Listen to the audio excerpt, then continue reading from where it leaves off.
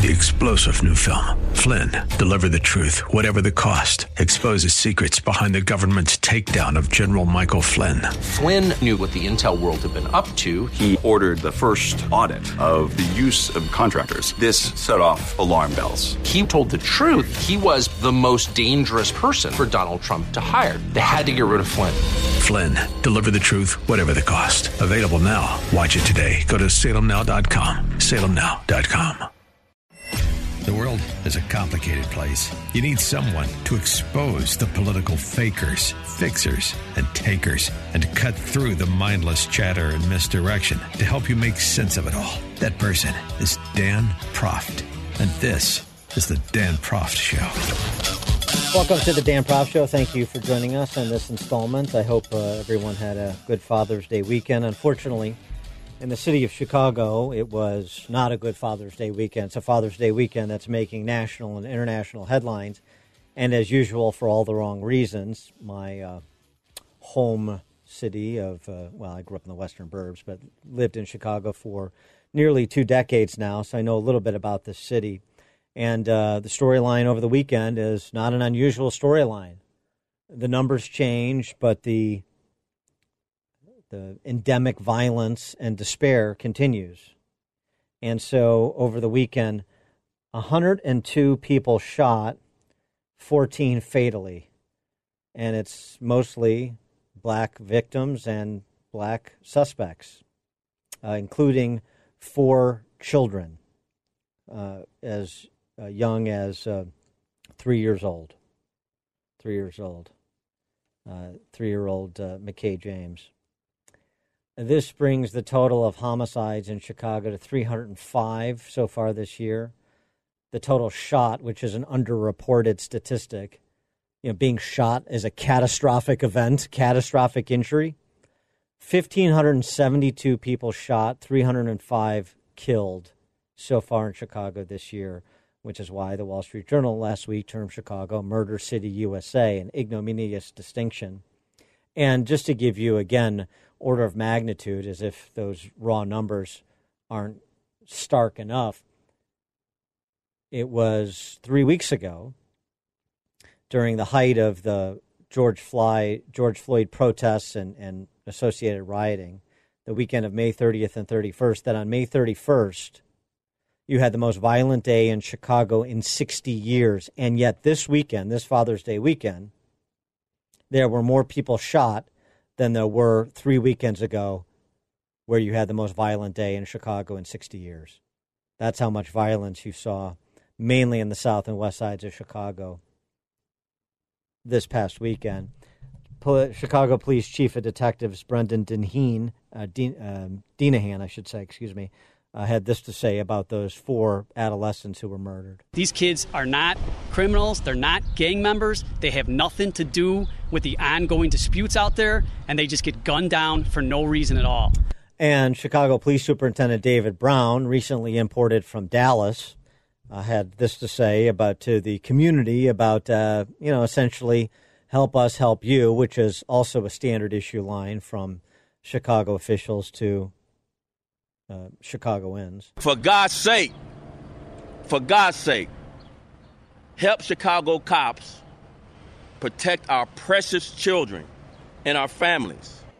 That's a call that has fallen on deaf ears for as long as I've been on the planet, which is north of 4 decades. So it seems to me that given all the conversations we're having about race in America and race and policing in America, now is as opportune time as any. Perhaps this weekend of carnage in Chicago will get some people's attention to do more than just repeat hashtags like some mindless automaton, and think about what we need to do to change the culture in big urban centers beset by violence. Chicago is hardly the only one. And on a per capita basis, you have even cities that are worse off, like Baltimore. Perhaps it's the time. We had this conversation with John Ponder on Friday, if you caught Friday's show. John Ponder, who was the founder of Hope for Prisoners in Clark County in Las Vegas. And John Ponder, who went through a road to Damascus conversion during his last stint in prison, federal prison, where he almost went away for good. But he decided to turn his life around and devote it to Christ. And today, Hope for Prisoners is a model program that's been recognized by the President of the United States. And John Ponder, a model citizen, after being a career criminal from the age of his early teens to his late 30s. It's a remarkable story.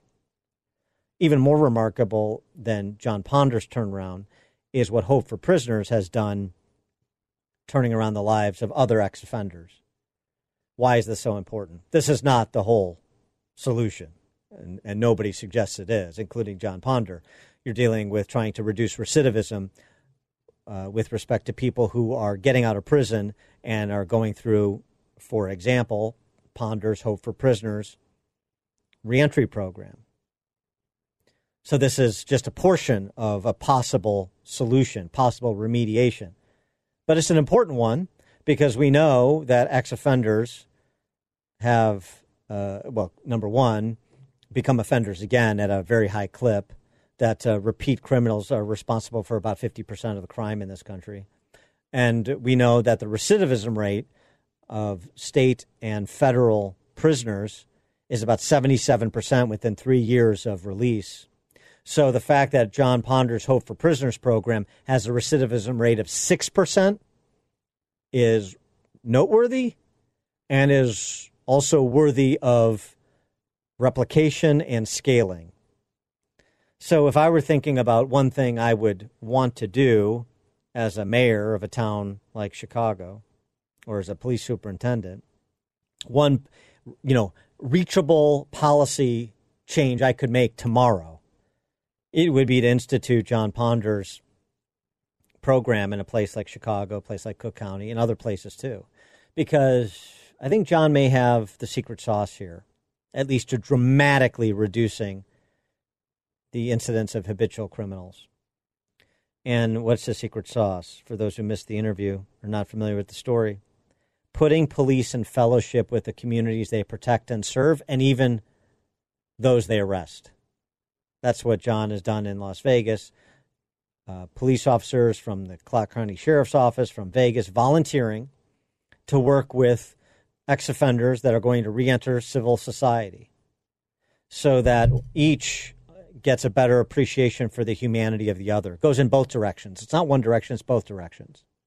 And per David Brown, being the latest to offer a plea to the residents of Chicago to end the snitches get stitches culture of silence in particular neighborhoods, that only works, it's only going to happen, not if you make pleas that superintendents for the last 4 decades have been making, but if you have police in fellowship with the communities they protect and serve, and again, even those they arrest, the way that John Ponder lives in fellowship and has for some time now with the FBI agent who was the last law enforcement officer to arrest him and the judge who sentenced him. It's going to take perhaps a remarkable story, a remarkable insight, even though it's somewhat straightforward one, to change culture. But that seems to be what has to happen, particularly against the backdrop of police being demonized the way they are. Otherwise, we're just rinsing and repeating the same lines like we're part of an ensemble cast rather than serious adults trying to stop systemic violence and the senseless killing of children, 3-year-old, 2 teenagers.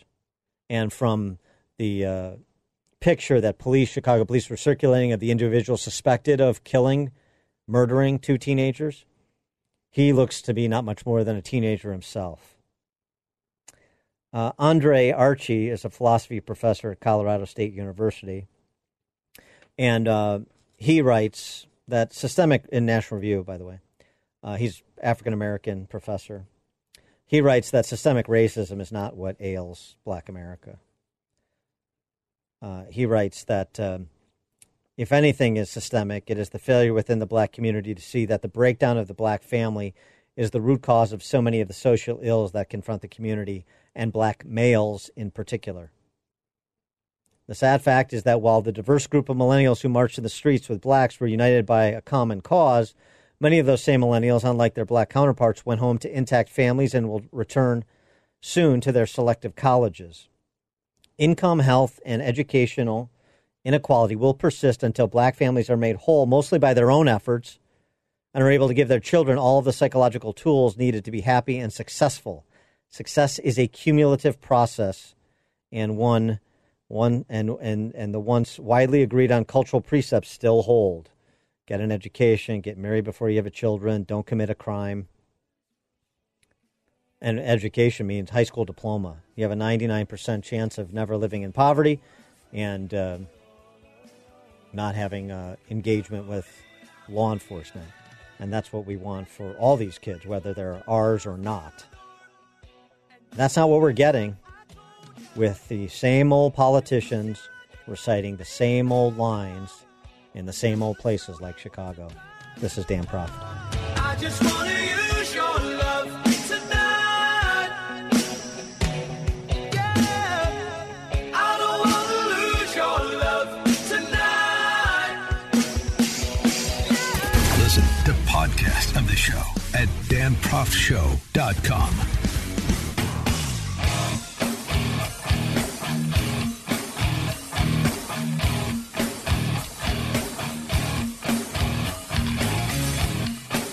Welcome back to the Dan Proft Show. Attorney General Bill Barr sat down for an extensive interview with Fox Business's Maria Bartiromo this weekend. He was asked about what's going on in places like Chaz/Chop, whichever you prefer, I suppose, to each his own, although that's a bygone concept, isn't it? Barr said this. Well, in the first instance, it's the responsibility, obviously, of the local officials and then the state officials to protect the rights of their citizens.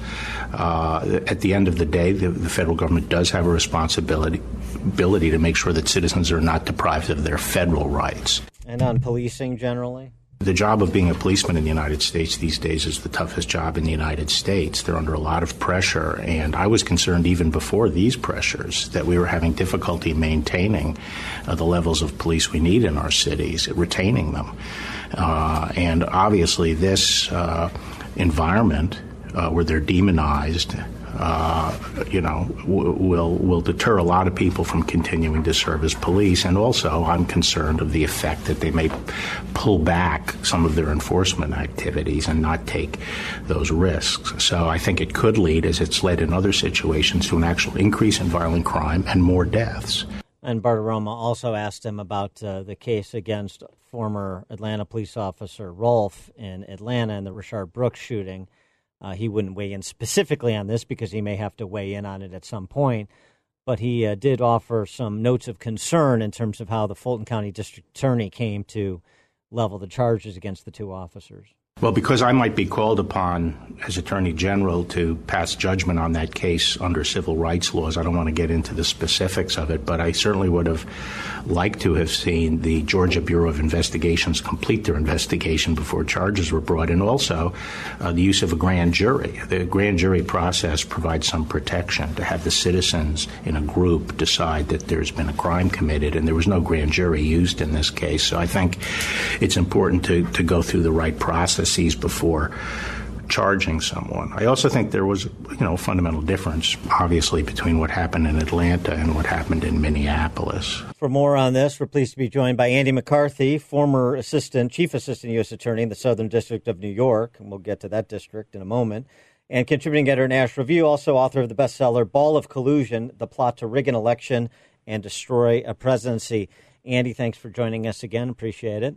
So let's start with what he said about a federal responsibility for the autonomous zone in Seattle at some point, perhaps. I mean, there was a killing over the weekend in that autonomous zone in which Seattle police were unable to get to the victim. Apparently, the paramedics of the New Independent Nation brought the two shooting victims to the hospital, where at least one of them passed away. And so what about the idea that the federal government should intervene, or the Trump administration should concede this matter to state and local authorities in Washington State and Seattle? Well, I think Attorney General Barr was trying to choose his words carefully and also always respect federalism, because I think with him that's a big issue. He's an originalist, constitutionally speaking, and the framers' design here was that most of the internal affairs of the state are supposed to be taken care of by the state government. On the other hand, when his mention of federal rights is very broad, because since the 1960s and 70s, the Supreme Court has applied most of the Bill of Rights to the states. And in addition to that, you have all kinds of federal rights. So I think what he was hinting at there is that we have these civil rights laws, which prevent or make it criminal to deprive people of their federal rights. And your federal rights are very, very broad. So I think if the federal government wanted to jump in here and thought they had to jump in here, they'd have more than sufficient legal basis. But out of respect for the federalist structure of our system, they'd like to see the city and state governments take care of it, which doesn't, I don't know what the government is in Chaz, so I don't know what's going to happen there. You heard Attorney General Barr's careful comments regarding the Rayshard Brooks shooting case and the charges against, particularly the capital charges against Garrett Rolfe.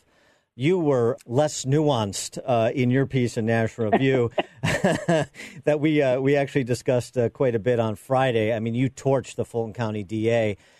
So give us perspective. Are you similarly concerned about the process, like, again, not allowing the investigation to be completed, not using a grand jury to return the charges, or the actual charges themselves, or both? Well, both. You're right. I did leave my euphemism dictionary home, thesaurus, I guess, that day. But, look, under the Constitution, they have to go to a grand jury. You can't just file a murder charge. The grand jury protection, I made a little joke about it in the column, which was not otherwise a very funny column, I'll grant you.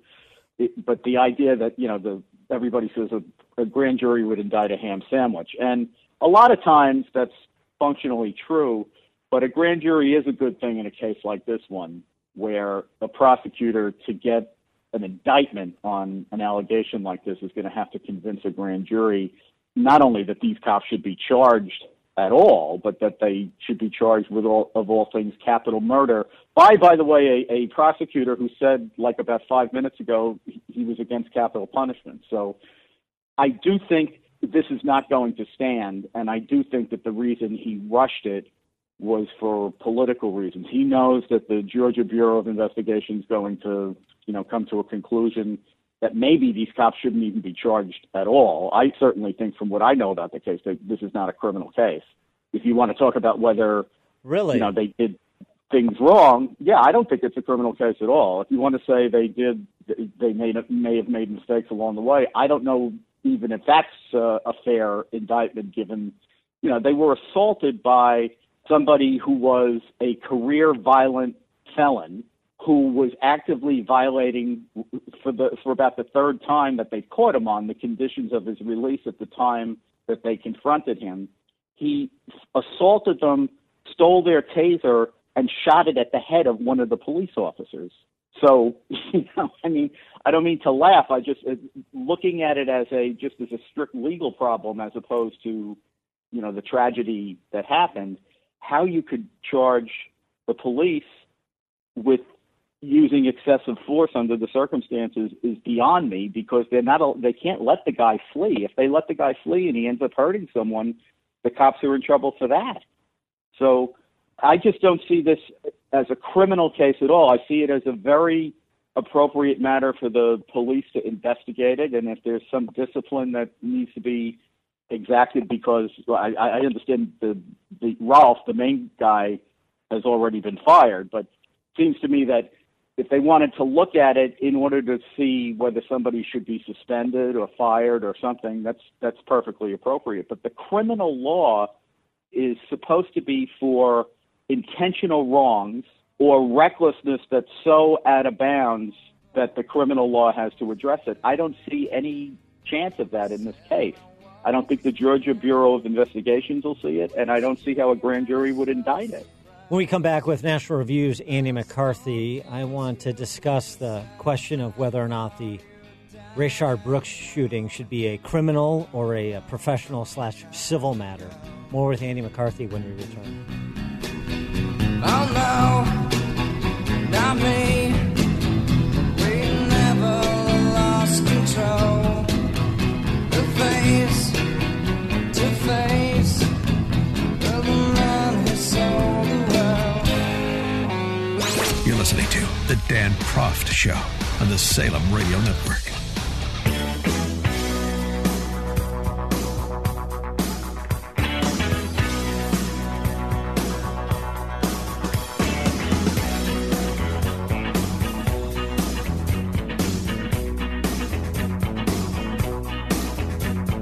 We're back with National Review's Andy McCarthy, and before the break, we were talking about the Atlanta police shooting of Rayshard Brooks. We heard from Attorney General Barr on the issue of former Atlanta police officer Rolfe specifically, given that this is presently a capital case. Doesn't Rolfe, in terms of the murder charge, still have the issue of shooting Rayshard Brooks in the back? He's fleeing, and he's shot in the back. And as Fulton County DA said, shooting somebody in the back is against police procedure. And if it's against police procedure and it results in the death of someone, that certainly opens up a criminal avenue, doesn't it? Yeah, well, there's a difference, Dan, respectfully, between shooting someone in the back, as in aiming to shoot at somebody in the back who is fleeing and has given up all resistance, and the shooting that happened in this circumstance, which I looked very carefully at the tape. Mm-hmm. At the time that he shoots, Brooks is running forward, but he has the right part of his torso turned backwards toward Rolfe, where he's still pointing the taser at him. So under those circumstances where they were both running, Rolfe shot him, but it's not like he was aiming to shoot him in the back, and it's not like he was going after a guy who wasn't resisting and wasn't being an aggressive threat. This was a fleeing felon who was in possession of a weapon. So it's not really when they talk about you're not supposed to shoot somebody in the back, what they mean is, guy's 50 yards away, he's unarmed, and he's the Walter Scott trying case. To hook it. Yeah, right. Yeah. This is not that. This is the guy was turned around pointing a weapon at the police officer as he discharged, and he happens to have hit him in the back, but that's because of the offensive posture that the guy, who was fleeing was in. Before we let you go, I want to get your reaction to the termination of U.S. Attorney Jeffrey Berman of the Southern District of New York, where you spent 2 decades. Every Trump personnel matter becomes a melodrama. This seems to be another such instance. Yeah, this is like a total mountain out of a molehill, I think.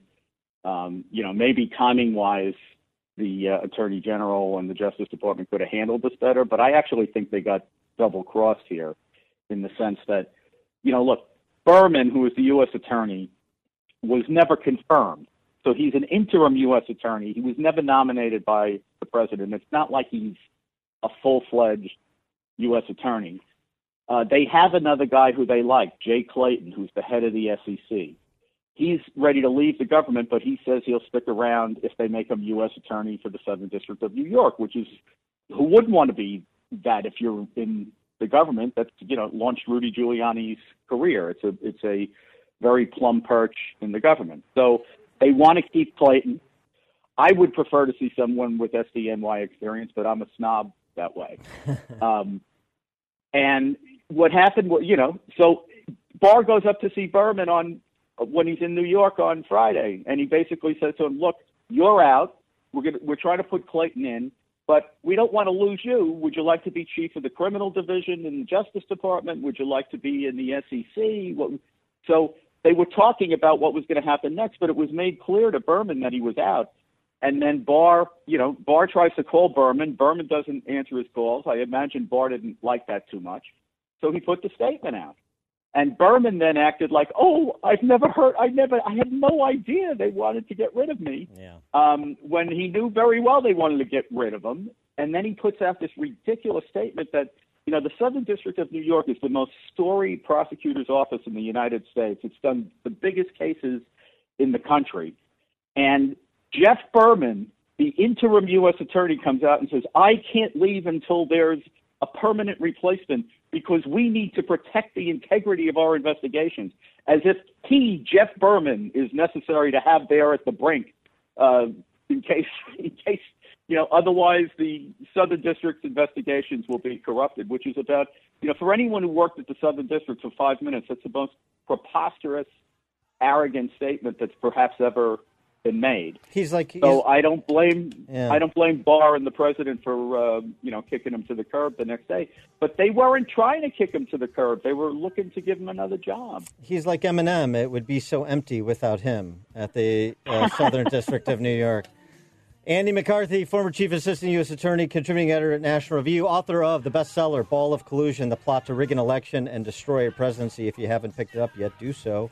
Andy, thanks as always for joining us. Appreciate it. Have a great week. You too.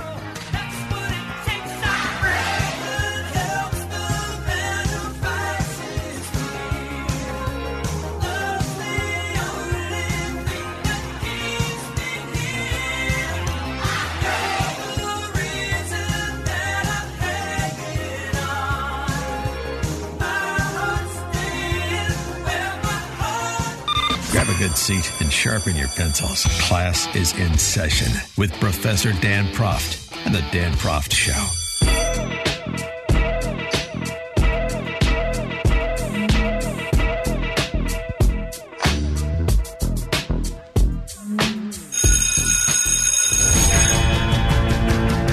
Cause they got the beat, the campus beat, the campus beat. Yeah, the campus beat. I've got some good news and bad news in the Campus Beat segment. We'll do the bad news first because I'd like to end on a positive note with perhaps what will be the last outpost of Western civilization in higher education, and that's Hillsdale College. But first we begin with the University of Washington's Center on Reinventing Public Education. They looked at 477 school districts nationwide and how those school districts have responded to the COVID-19 crisis. And what they find with respect to virtual education as school districts and institutions of higher education contemplate what the fall will look like for their students. They find that what you have with the virtual education is widespread neglect of students. It's a failure. Only 27% of districts, the nearly 500 that the University of Washington looked at, only 27% of the districts required teachers to record whether students participate in remote classes. Remote attendance has been abysmal. During the first 2 weeks of the shutdown, some 15,000 LA students failed to show up for classes or do any schoolwork. The Philadelphia Inquirer reported that 10 weeks in, the Philadelphia School District registers just 61% of students attending school on an average day. The same week, the Boston Globe reported that only half of the students are logging into online class or submitting assignments online on a typical day. Less than 60% of school districts do any progress monitoring, according to the report. The rest haven't even set a minimal expectation that teachers review or keep track of the work their students turn in. In only 42% of districts does homework count towards a student's final grade. And, of course, this is being cheered on by the teachers' unions who are in control of so many of these school districts, particularly in the big urban centers. This is a remarkable statement. Are you ready for this? And, of course, it's Chicago once again. Chicago Teachers Union President Jesse Sharkey said that customary forms of grading are inappropriate in a global health crisis, asking, quote, how can such an uneven playing field produce fairness and justice for minority students? Oh, it's not just Chicago. The L.A. Teachers Union lobbied for no student to receive a failing grade or a worse grade than they had before the shutdowns, declaring that, quote, we are pressing the school district to not mandate summer school for students who earned a D grade simply as an issue of fairness. Current and past presidents of the Teachers Union for Mountain View, Los Altos High School District in California wrote in April that, quote, in effect, assigning letter grades to our students is equal to assessing their access to technology and Wi-Fi, their housing security, and ableism, unquote. Catastrophe. And the teachers abdicating their responsibility to educate students or any expectations for their students in terms of homework or specific performance, and the teachers union celebrating it the whole way down. And I do mean down in terms of dumbing down. So there's the virtual classroom if you want that model codified. Or even if you want you're going to plan on abiding some sort of hybrid for K through 12 or for higher ed for that matter, but particularly K through 12. That's what this study assessed. Pretty daunting. On the flip side, Hillsdale College, I mean, I do mean it. This may be the last outpost of Western civilization in higher education, or maybe generally in education at all. The leaders of Hillsdale College, starting with President Larry Arnn, issued a letter on June 18th, end of last week, to respond to some of the criticism the college has been subjected to by alumni and others, insisting that Hillsdale College not remain silent in the face of what's happening with respect to protests over the issues of police brutality or even the larger issues of racial equity in America. The college is told that invoking the high example of the Civil War, Frederick Douglass, is not permitted. Instead, the college is guilty of the gravest moral failure for not making declarations about justice and equality. The college is told that it garners no honor now for its abolitionist past. Hillsdale College, founded by abolitionists. Just remarkable. But instead, it must issue statements today. Statements about what? It must issue statements about the brutal and deadly evil of hating other people and or treating them differently because of the color of their skin. That is, it must issue statements about the very things that move the abolitionists whom the college has ever invoked. The college founding is a statement, as is its reiteration, a reminder of its meaning and necessity. The curriculum is a statement, especially in its faithful presentation of the college's founding mission. Everything the college does is a statement, as the authors of the letter go through. Teaching those same things across all the land is a statement, or 1,000 statements. Organizing our practical affairs so that we can maintain the principles of equity and justice is a statement. Dispensing unparalleled financial help to students who cannot afford even a moderate tuition is a statement. Helping private and public schools across the country lift their primary and secondary students out of a sea of disadvantages with excellent instruction, curricula, and the civic principles of freedom and equality, without any recompense to the college. That's a statement. All of these are statements. All these statements are acts, deeds that speak, undertaken, and perpetuated. How every day, all the time, everything the college does through its work is not that of an activist or an agitator, is for the moral and intellectual uplift of all. The authors of the letter go on to say there is a kind of virtue that is cheap. It consists of jumping on cost-free bandwagons of public feeling, perhaps even deeply justified public feeling, and winning approval by espousing the right opinion. No one who wishes the college, Hillsdale, to issue statements is assumed to be a party to such behavior, but the fact that very real racial problems are now being cynically exploited for profit, gain, and public favor by some organizations and people is impossible to overlook. It is a scandal and a shame that compounds our ills and impedes their correction. Hillsdale College, by contrast, will continue to do the work of education in the great principles that are second only to divine grace, the solution to the grave ills that beset our times.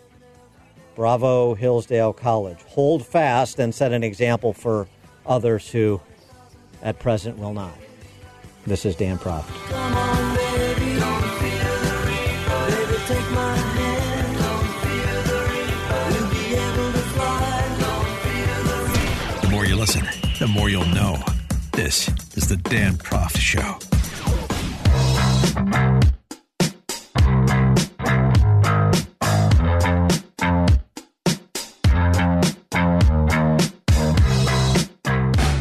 Politics and sports and politics and sports and politics and intersection. Arrogance and ignorance, arrogance, ignorance, and arrogance and ignorance. Intersection. Yeah, listen up, cheeseheads. What do you think about this? Brett Favre compared Colin Kaepernick to the late Pat Tillman over the weekend. telling TMZ Sports that Kaepernick's willingness to sacrifice his NFL career to fight for social justice felt reminiscent of Tillman's sacrifice for his country. I can only think of, right off the top of my head, Pat Tillman's another guy who did something similar, and we regard him as a hero, said Favre. So I'd assume that hero status will be stamped with Kaepernick as well. What do you say to that, cheeseheads? It's not easy for a guy his age, yes, Favre continued, black, white, Hispanic, whatever, to stop something you've always dreamed of doing and put it on hold, maybe forever, for something you believe in. I think from a football sense, I can't imagine him being that far out of shape or that far out of touch with football that he doesn't deserve a shot. He's still young and he hasn't been in several years, so there's no reason to think that he lost much of a step. Well, the issue of being desirable as an athlete is not just one of ability, is it? I mean, I'm not comparing him to football players who've committed criminal acts, but, you know, your character and the baggage you bring to a particular team, Favre would understand, one would think, could have an impact. And it's something that the front office of a football team or any other professional sports team might want to consider. Comparing him to Pat Tillman, a guy who wears socks that feature cops as pigs and who otherwise is famous for taking a nod from his BLM rapper girlfriend to kneel in protestation of the American flag and protestation of America. This is the same thing as dying in service to your country, as Pat Tillman did. Whoo boy. The flip side of Brett Favre, somebody who is, sort of a virtue signaling addled hack who has not thought through these issues, maybe doesn't have the capacity to.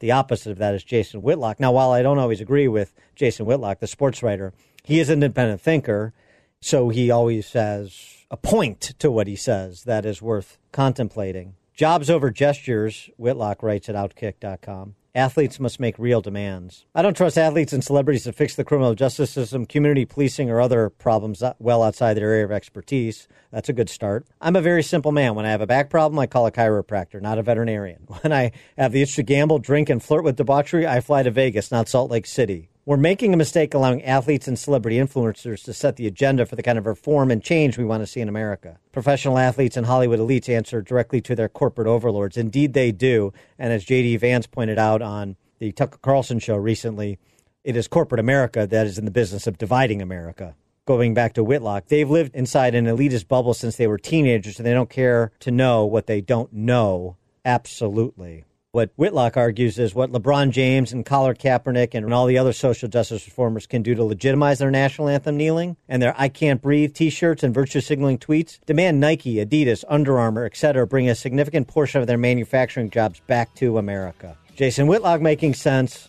Brett Favre just virtue signaling with the mob. Far from the fake news, he's always got the real story. This is the Dan Proft Show. You are fake news. The world is a complicated place. You need someone to expose the political fakers, fixers, and takers, and to cut through the mindless chatter and misdirection to help you make sense of it all. That person is Dan Proft, and this is the Dan Proft Show. Welcome back to the Dan Proft Show. Follow us at danproftshow.com for podcasts of the program, and on social media at Dan Proft Show as well, Facebook and Twitter. Attorney General Barr gave a wide-ranging interview to Fox Business's Maria Bartiromo over the weekend. A lot of topics covered, including updating on the Durham report. I mean, there's not a lot new there, just sort of a restatement of things Barr has said previously. But on China, he was more specific and more aggressive than he's been in the past, talking about the threat that China poses to this experiment in representative Republican form of government we have ongoing, specifically about intellectual property theft, but also prospectively about a topic we've discussed on this show before, which is control of the 5G platform and how much leverage China would have if the platform by which U.S. manufacturing operates was a Chinese product. They've stolen our intellectual property. When they steal our secrets about future technology, they're stealing the future of the American people. If they start leading in some of these fundamental foundational technologies like 5G, which will be the platform of much of our future manufacturing in the United States, they will have tremendous leverage over the United States. If all our industrial practices and our manufacturing practices are built on a platform that they dominate, they will have ultimate leverage over the West. So I think this is a competition for the future. They haven't been competing fairly, and the president has confronted this when no one else has.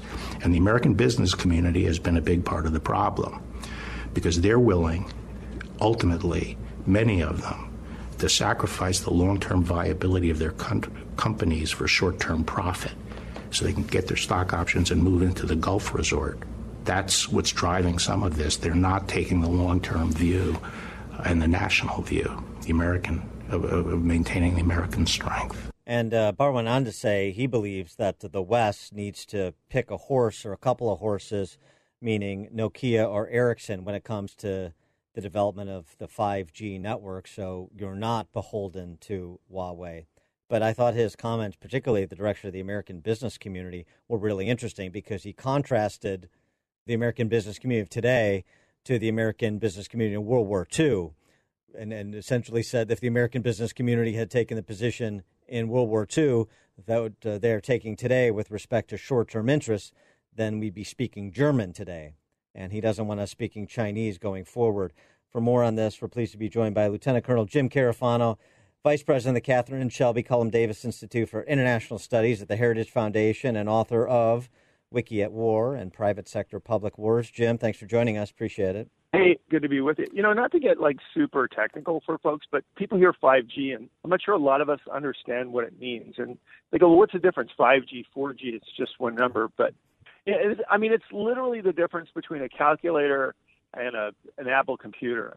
Two things. One is you can push so much more data through the pipes, exponentially more data. And the other thing is you can move computing power to the data. You don't have to take the data back to the computer. And these are really revolutionary changes. And the challenge with China is twofold. One is the government has a law that says anything that travels through Chinese businesses, any of that information, any of that intellectual property, essentially the Chinese government has access to that. And that's coupled with the second problem, which is the Chinese are really working on artificial intelligence and quantum computing, because those are the things you need to break anything that's encrypted. So it doesn't matter how much data you have on the net that's encrypted. The Chinese will suck it all up like a Hoover vacuum, and eventually they'll figure out how to crack it and exploit it and use it and manipulate systems and information. This is really a national security challenge. There's no question about that. It's as challenging as a German fleet sailing up to New York Harbor.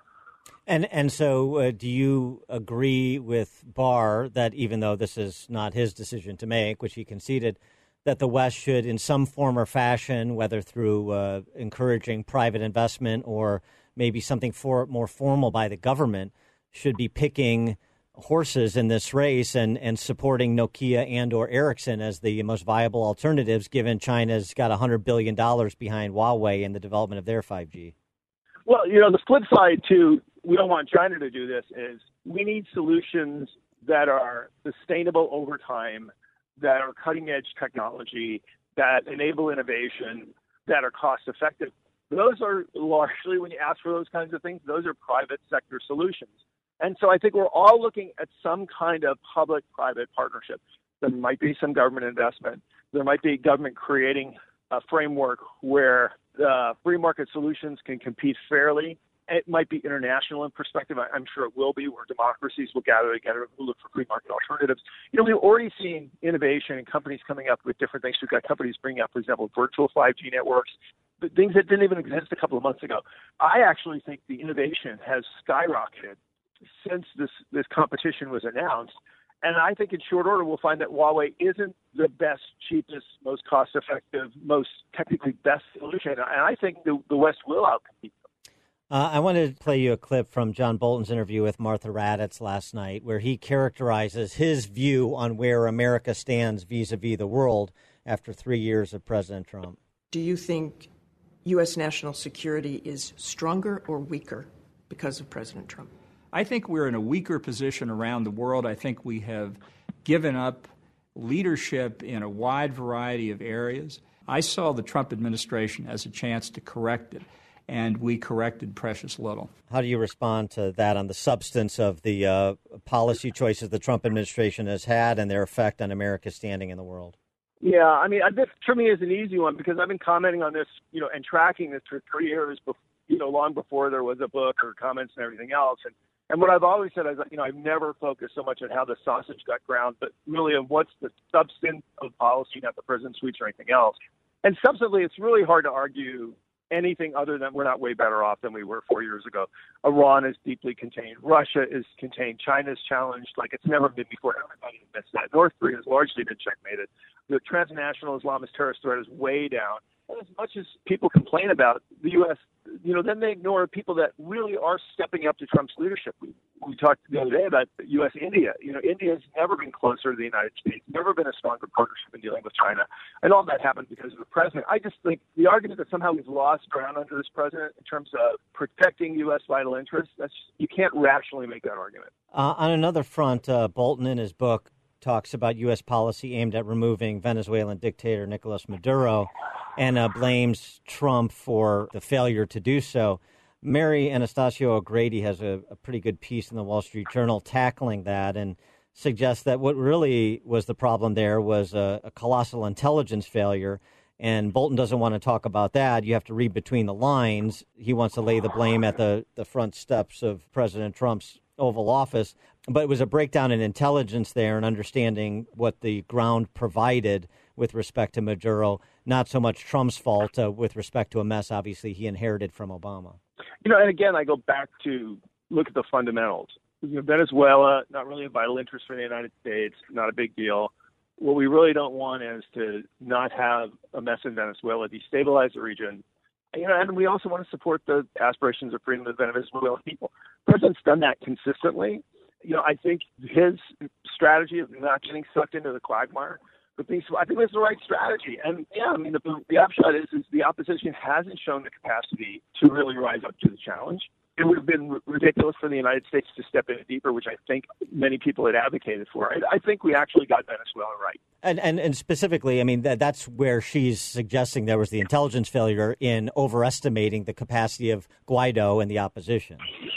Yeah, and I think by taking a cautious approach, not essentially jumping in with 2 feet, I think that was right. And we've seen the consequences of that before when the United States steps into a situation when it doesn't really know what's going on the ground and tries to just fix everything. And it's a lot messier in places like Venezuela where it is not a vital U.S. interest. Most of these, I got to tell you, I haven't read the book and haven't listened to a lot of the interviews, but when people like you raise these issues on the policy level, I just kind of blink and I go, it sounds like the president was the guy that had the right answers. Yeah, it does. I agree with you. That's why it's the whole thing is rather curious. Going back to China for a moment, since there's casualties in conflict between the Chinese and the Indians, should we be doing more to stand with our Indian allies against the Chinese? Well, I think it's really more up to India to kind of raise the level of the partnership with the United States. The Indians have always been reluctant or reticent, whatever the right word is, to make it look like they have to get the United States to have their back to stand up to China. I think they're right. They're perfectly capable of standing up to China on the border. And I see this growing in India, the recognition that India's future security is in a partnership with the United States. And I think the more the Indians trumpet that, the better it is for them, and frankly, the better it is for us. He is Lieutenant Colonel Jim Carafano, Vice President of the Catherine and Shelby Cullom Davis Institute for International Studies at the Heritage Foundation. Jim, thanks for your insights, as always. Appreciate it. Thanks for such great questions. Take care. Hey, what you like is in the liver. Hey, what you get is no tomorrow. Listen to podcast of the show at danprofshow.com.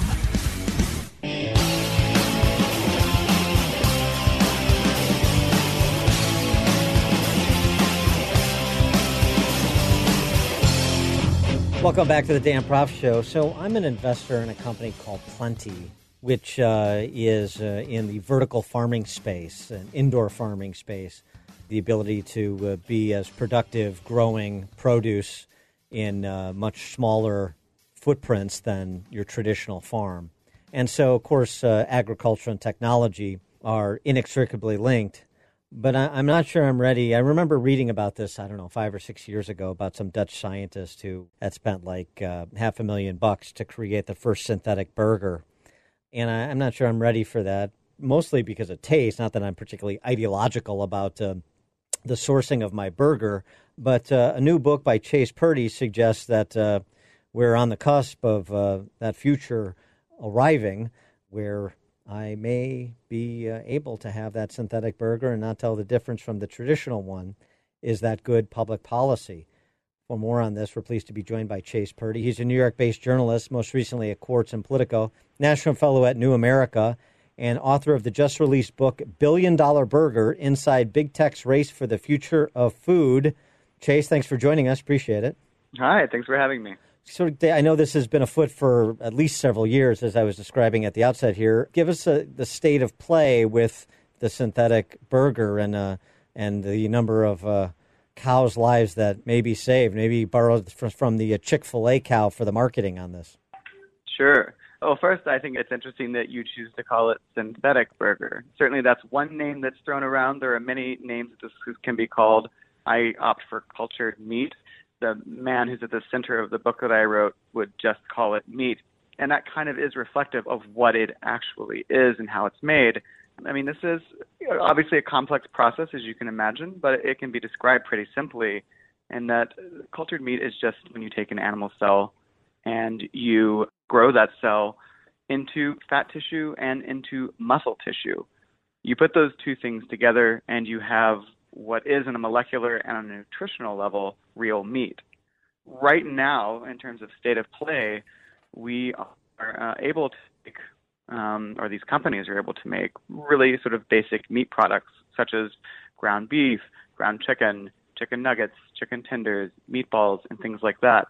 Like a more complex steak is still a little ways out, but these products are ready. They're just waiting for a regulatory agency like the USDA and FDA to give the green light to begin serving it, and it'll probably first appear in a restaurant when it does come out. And what is the regulatory holdup? I mean, is it just the process of going through the approval, or is there something or some things that are particularly controversial or in dispute about the nature of this product?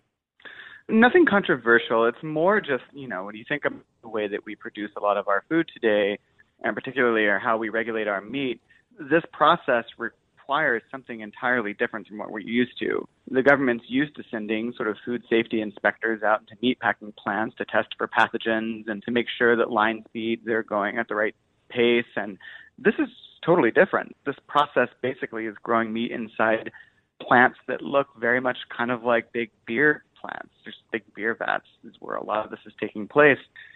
You can imagine that just takes building a new regulatory and oversight framework. And that takes time. That takes collecting information and life cycle analyses and data from all the companies that are rushing to get this out as soon as they can. Have you tasted these new meats yourself? Yes, I have. And it was interesting. The first time I tasted it, it was sort of a foie gras, which I never grew up eating. I'm not used to eating, and that didn't really impress me much, although it did taste fine, I guess. It wasn't until, they started sort of providing chicken tenders and chicken salad and fried chicken and meatballs that was like, that's never it started really getting interesting for me. The chicken tender in particular, not only is sort of like, you mentioned the taste is what you're interested in. One of the first things I would do when I'd get a hold of one of these things is sort of kind of just actually physically rip it apart to see what it looks like on the inside. Yeah. And if you can imagine, when you cut into a normal chicken breast that's kind of has that stringy texture, well, it turns out it's really hard to get cells to grow that way. But the company had basically nailed that. So whenever I pulled apart chicken tender, it was, the way I describe it is that it was a humbling experience. But in terms of mouthfeel and taste and everything, these are right there with the real thing. Really? And I order off the kids' menu, too, so I'm glad to know that chicken tenders passes muster. And so part of the arguments that I've seen on this topic, though, and this coming from the left, is that this is actually not eco-friendly because while it may reduce the methane emitted from cows, it releases more CO2, the labs that are producing these meats. No, there's no research that shows that. Every bit of research that's happened so far on this, every sort of publicly available life cycle analyses of this process shows that it uses less land, less water, less energy. It emits less CO2 and methane into the atmosphere than sort of conventional agriculture. Just a point of order on it. I mean, I'm not arguing it. I'm just noting that there was a study published last February in the journal Frontiers for Sustainable Food Systems that argued just what I suggested. But you're saying that's been refuted. Yeah, the bulk of the science behind this says otherwise. But that actually, whether you attach your viewpoint to that study or to other studies, I sort of state pretty clearly in the book is that the companies who are making this have a long way to go in order to be more transparent about their processes. We're not going to know the exact numbers until one of the companies releases a life cycle analysis. But every sort of academic and researcher who is out there studying this space, as far as I'm aware of, and all the studies that I've looked at overwhelmingly show that this would be using less land, water, energy, and emit fewer greenhouse gas emissions than the conventional agriculture. What about the price point? I mean, in terms of the market viability of this product versus traditional meat. Right. No, it's a really interesting question, and one that back in 2013 when this was first introduced, it was something $1.2 million per pound. It's a little pricey for a cookout. Out of our price range. Yeah. And I don't want to subsidize this, otherwise Elon Musk is going to get into this business. So anyway.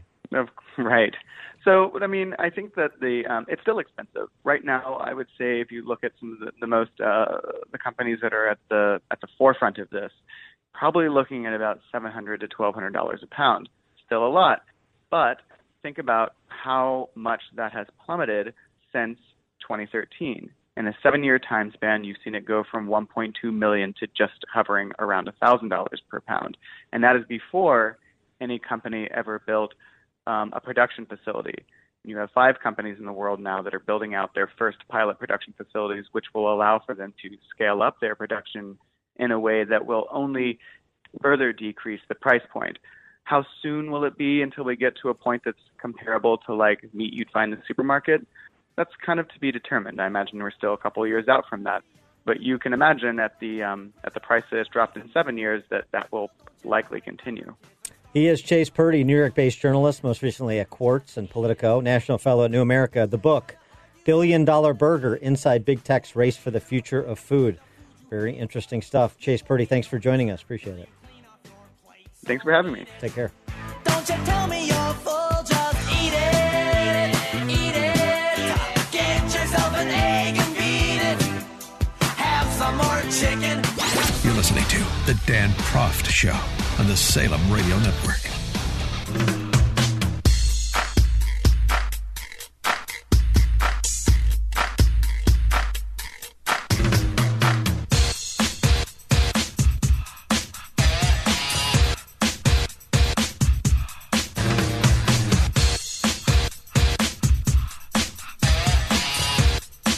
Welcome back to the Dan Proft Show. And I mentioned this on Friday, but it bears repeating, particularly after the violence, not just in Chicago, but particularly in Chicago over this weekend. Latest count, 102 shot, 14 dead. That is more people shot in Chicago this weekend than the weekend of May 30th and 31st, where you had a Sunday, May 31st. That was the most violent day in Chicago in 60 years, and there's violence in Chaz or Chop in the middle of Seattle and elsewhere as well. But the point I'm referencing is Holman Jenkins' column from the Wall Street Journal last week, where he reminds us to have some perspective. Starting in the 1980s, researchers identified 880 census tracts out of a total of 56,000 in the United States, where social order made a law-abiding life difficult. That's about 2 million people, including many who are not black, who lived in such places in 2005. And I would suggest that proportion hasn't changed very much in the intervening 15 years. He goes on to say, except in the media and popular culture, and perhaps in the minds of some police officers, they hardly represent the experience of 41 million African Americans. And that's true in Chicago as well, a city that the Wall Street Journal termed Murder City, USA last week, unfortunately, but not inaccurately. And it's concentrated violent crime in a few neighborhoods that has persisted for generations, but it's not necessarily, it's not at all, actually, the experience of the great distribution of 41 million black Americans around the country, or Latino Americans around the country, particular census tracts, or white Americans around the country, 880 census tracts out of 56,000.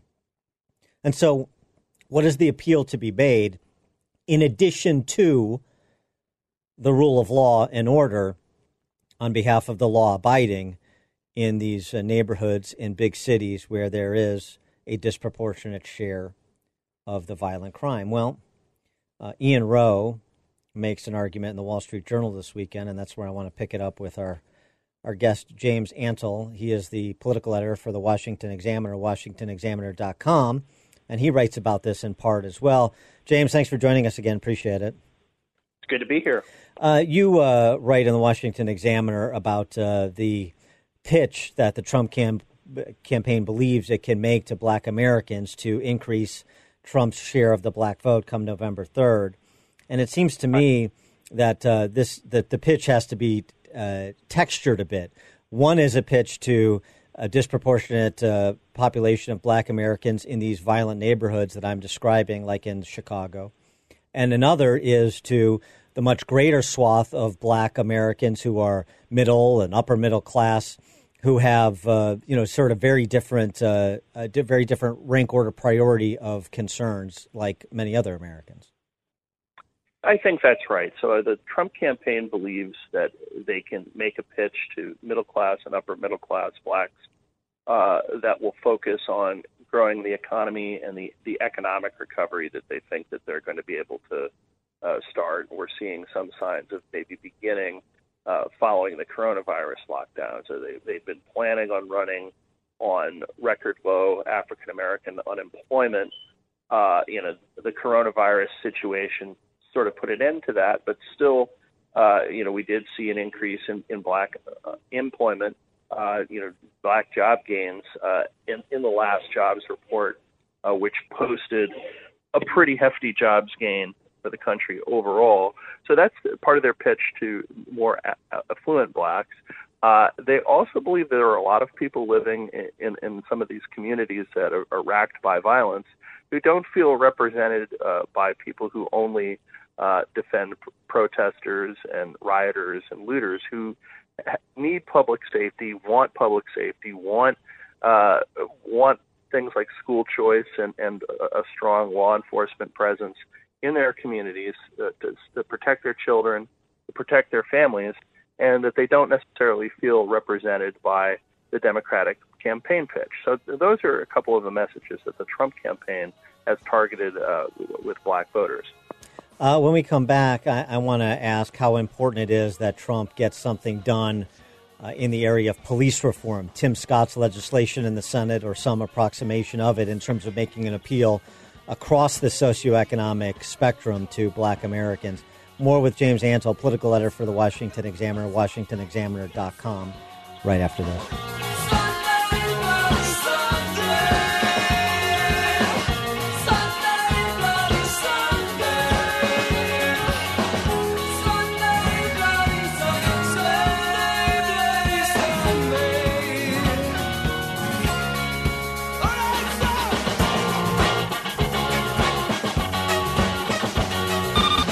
Seat and sharpen your pencils. Class is in session with Professor Dan Proft and the Dan Proft Show.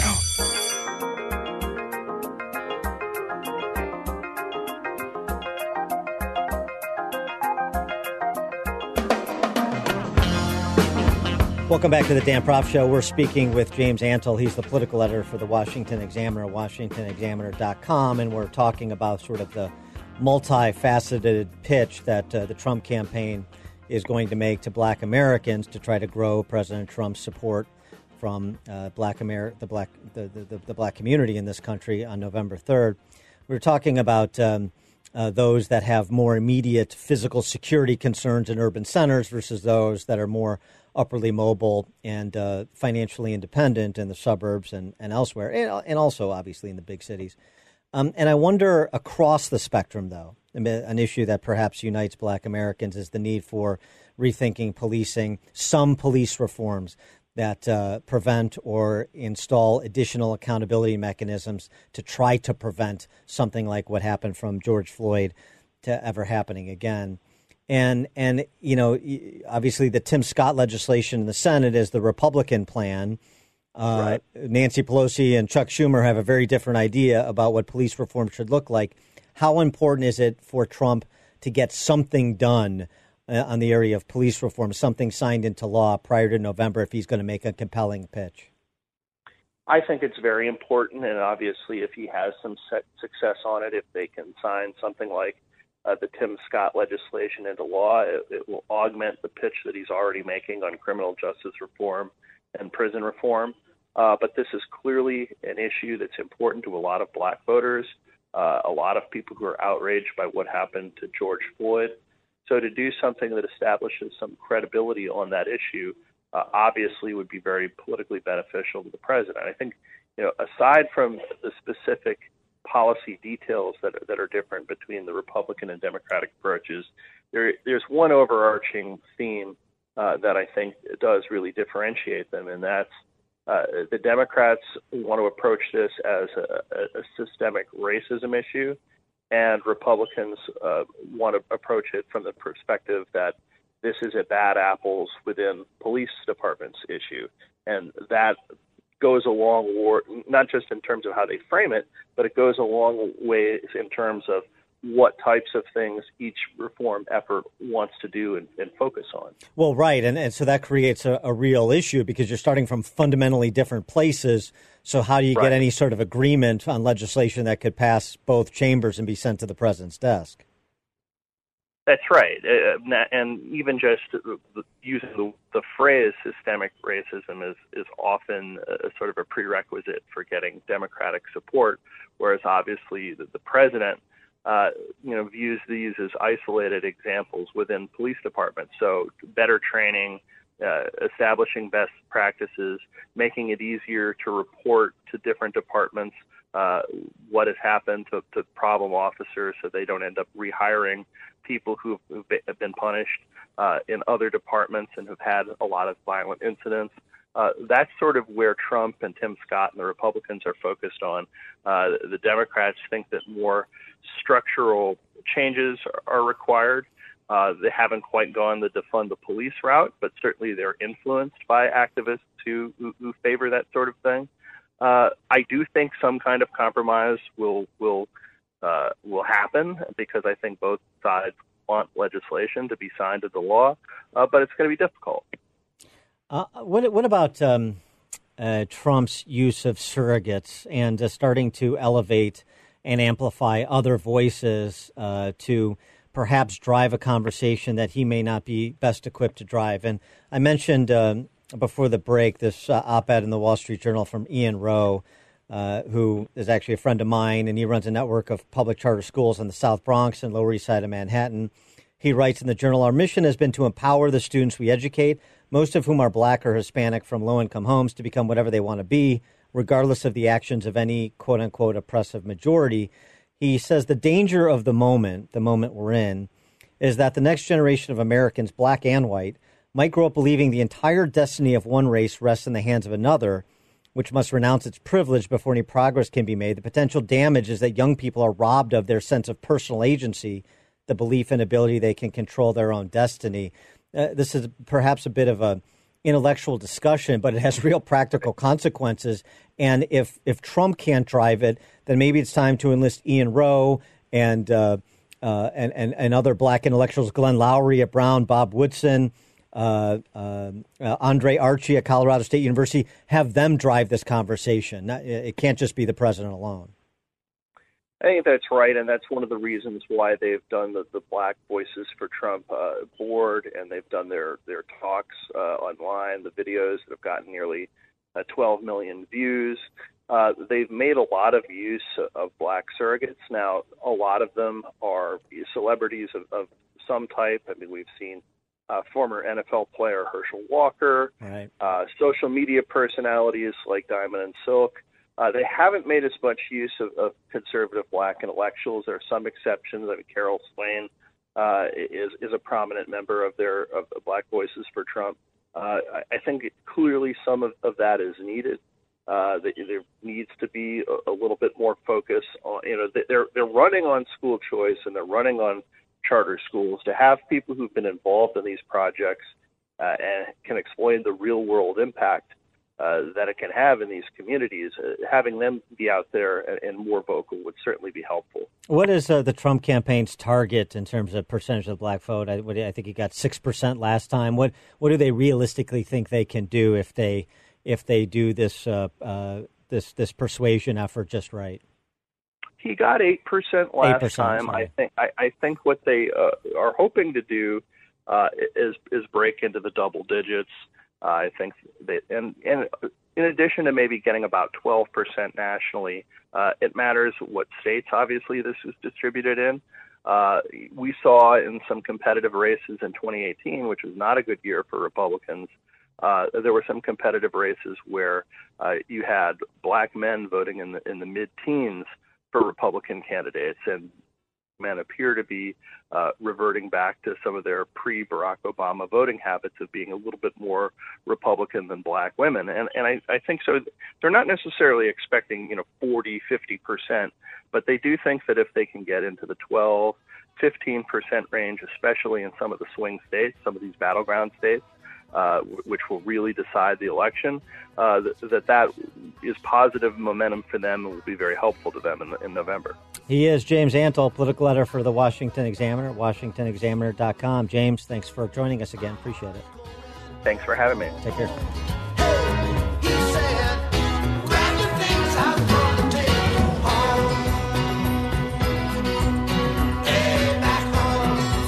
The more you listen, the more you'll know. This is the Dan Proft Show.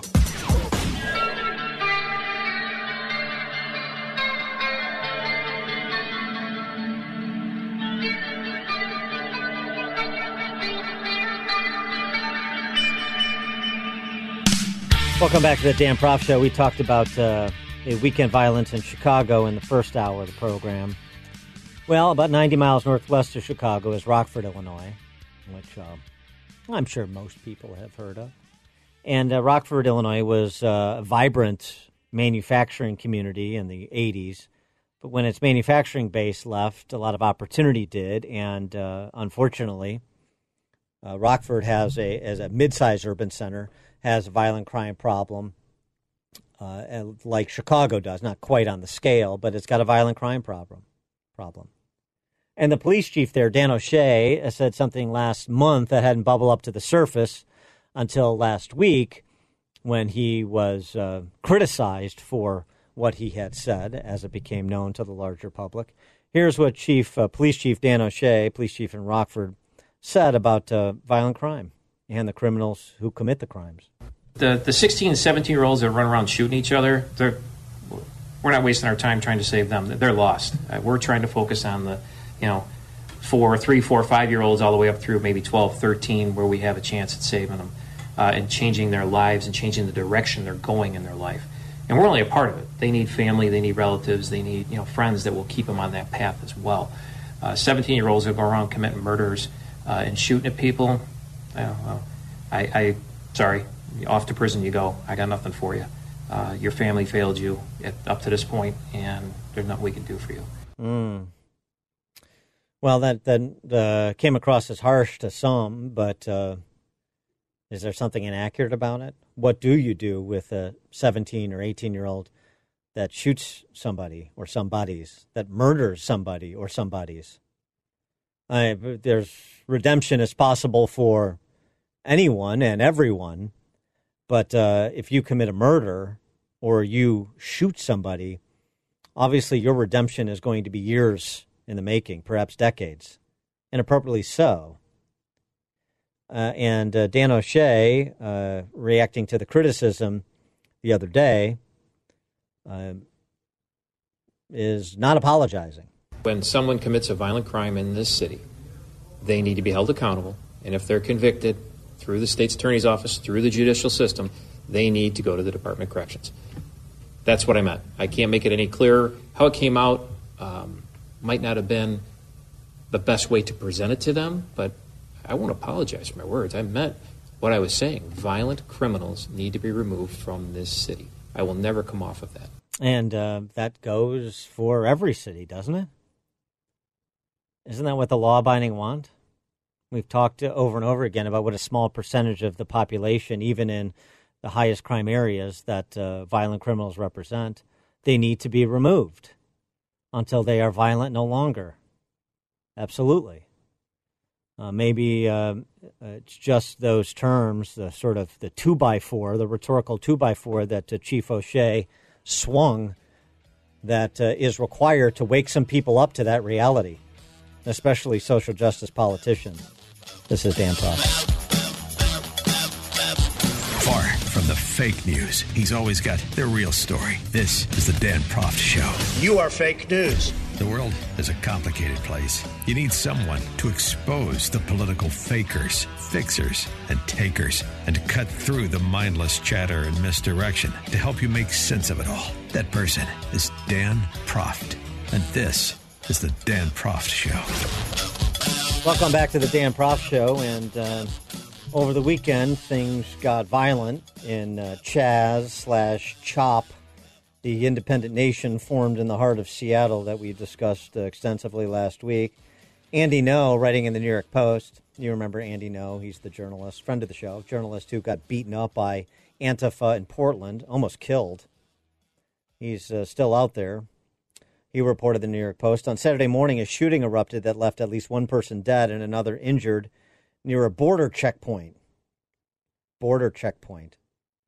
Just that phrase used in conjunction with an American city is remarkable. He goes on, police were reportedly met with resistance when they tried to get to the victims, who apparently were then taken in private cars to the hospital. Cops made it into the zone to gather shell casings and evidence as police in riot gear stood at the border. On Thursday, police arrested Robert James after he left Chaz. He's accused of sexually assaulting a deaf woman who was lured inside a tent. The same day, a former city council candidate, Isaiah Willoughby, was arrested on suspicion of starting the arson attack on the East Precinct, June 12th, the East Precinct that was abandoned by police on the order of Mayor Jenny Durkin, who characterizes everything going on in Chaz as a block party. The summer of love, it could be. Oh, and speaking of the summer of love, Seattle took a page out of Evergreen State University and had a blackout day, or part of a day, where no non-black people were allowed to go into a particular area of the autonomous zone, as was captured by one enterprising civilian reporter. How long's the blackout going for? Till 8 p.m. Okay, so I have to wait till 8, basically? You're welcome to hang out in the perimeter area. Well, the thing is, I'm half Italian, half Colombian, so do I get a pass to get in there, or? Well, this space is right now held for just black folks. Oh, just black, okay, Yeah. so full black, you're saying? If you have black ancestry, or if you have experienced oppression because you are black, then you can enter this space. Okay, thank you. Yeah. Nothing like a white girl telling you can enter a particular space reserved for black people if you're a black person who has suffered oppression. By the way, let me just make sure I'm understanding here. So the civil rights movement was about desegregation, and the Black Lives Matter /Antifa / whoever else is part of the autonomous nation of Chaz is now about resegregation. A la what Brett Weinstein couldn't believe what was happening on the campus of Evergreen State University and was throttled, really drummed out of Evergreen State University by the students for daring to say, no, I'm not going to leave campus because I'm a white person. I don't believe in segregating the races.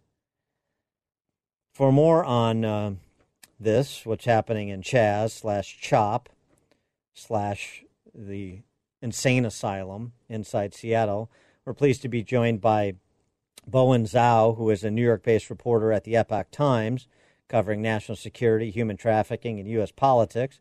Bowen, thanks so much for joining us. Appreciate it. Thanks for having me, Dan. Well, I read your piece in the Epoch Times, your first-person account, but give it to us. You heard what Andy Ngo wrote. You've heard an example of what people are witnessing on the ground there. What is it that you witnessed? I was on the ground in Chaz or Chop for maybe 4 or 5 days. On the surface, it appears to be relatively peaceful, but during the night is when, the fogs come out, the police state kind of vibe comes out. Actually, just today, the police announced that there was a second shooting inside this zone. One person was reportedly wounded with a gunshot wound and is now in hospital. Right, and you write about some of the messages that you see when you meander through Chaz. End America is one. Shoplift your future back. That's a particularly interesting one. And you also had the opportunity, I understand it, to interact with the warlord in charge of Chaz, ostensibly, to the extent anybody is, this rapper named Raz Simone. What does Raz Simone have to say about the future vision for this autonomous zone, this independent nation inside Seattle? Right.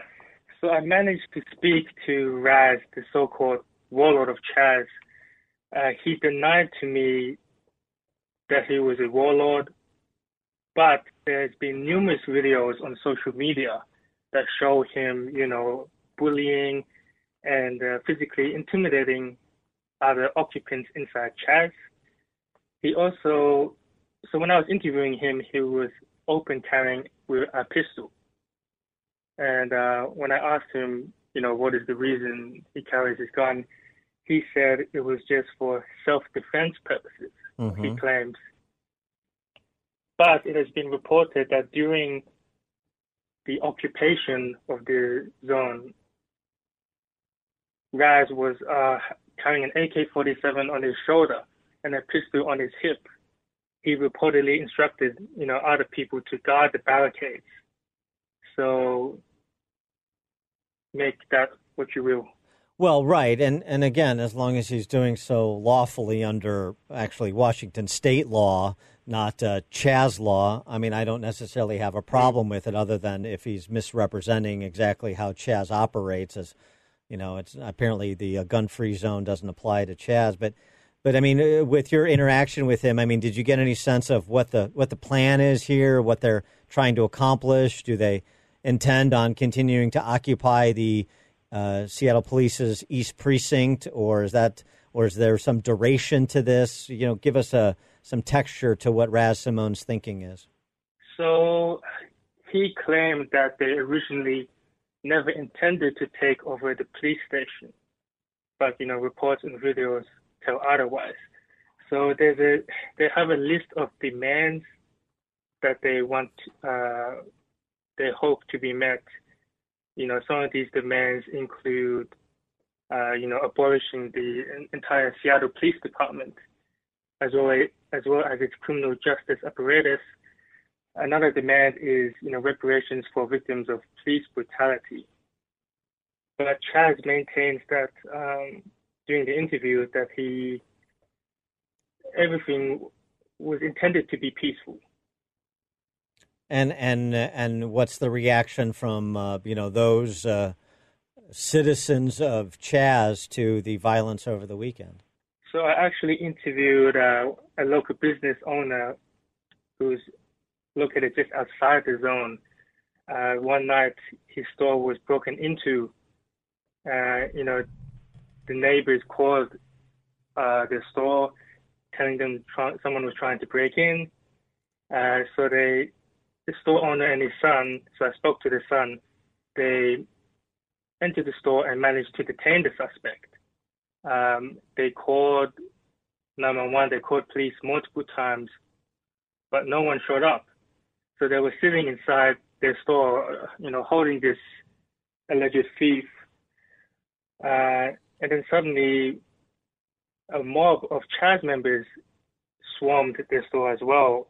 Some of them were demanding they release the suspect. There was some confusion, but there were also some Chaz occupants protecting the store. But anyway, when I was talking to the store owner's son, he was just, devastated that they called the police again and again, but no one showed up. And so they ended up so what? Yeah, the so suspect go. They let him go, right? They let him go. Mm-hmm. Yeah. Well, he was just trying to shoplift his future back, as the signs say. What's your sense of the residents who live inside the autonomous zone and other business owners inside the autonomous zone? Are they supportive of this, or would they like the civilian political authorities and the Seattle police to restore control of this area of Seattle? So I would say it's a mixed bag. Some of the business owners I spoke to, they want police. They want law and order restored in the zone. I spoke to some other local business owners. They actually support the zone. They support the purpose behind it. Some residents actually want to move out of the zone, due to the safety concerns, the violence, intimidation. Yeah, not to mention the decline in property value, probably. He is Bowen Zhao. He is a New York-based reporter at the Epoch Times, covers national security, human trafficking, and U.S. politics. Bowen, thanks for your first-person account inside Chaz. We appreciate it. Thanks so much, Dan. Take care.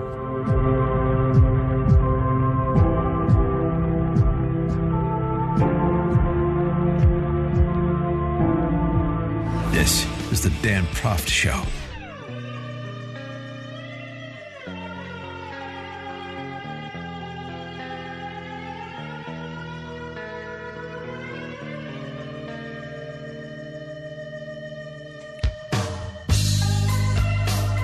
Welcome back to the Dan Proft Show. Even as Hollywood is today pulling cop shows that portray police in a positive light to comport with the times of expunging any positive images of police as an institution, in addition to the expunging of history that the mob doesn't like, Addison Del Mastro goes the other way, which is why Addison Del Mastro's writings are always interesting to me.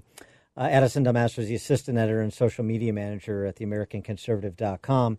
He supports propaganda in a different kind of way than you might think. Addison, thanks for joining us again. Appreciate it. Thanks for having me. In your piece, you specifically mention Adam 12, which I'm barely old enough to vaguely remember. And you're way too young to remember, by the way. But there's certainly other cop shows that even if they portrayed cops in a textured way, the disposition is generally to portray them favorably, and this is what offends the mob at present. But you suggest that Adam 12 may be good as a replacement to certain police training videos. Yes, it was an idealistic version of police that doesn't necessarily reflect the complicated reality of police, particularly in the 60s. But it is a model that police could try to more closely emulate.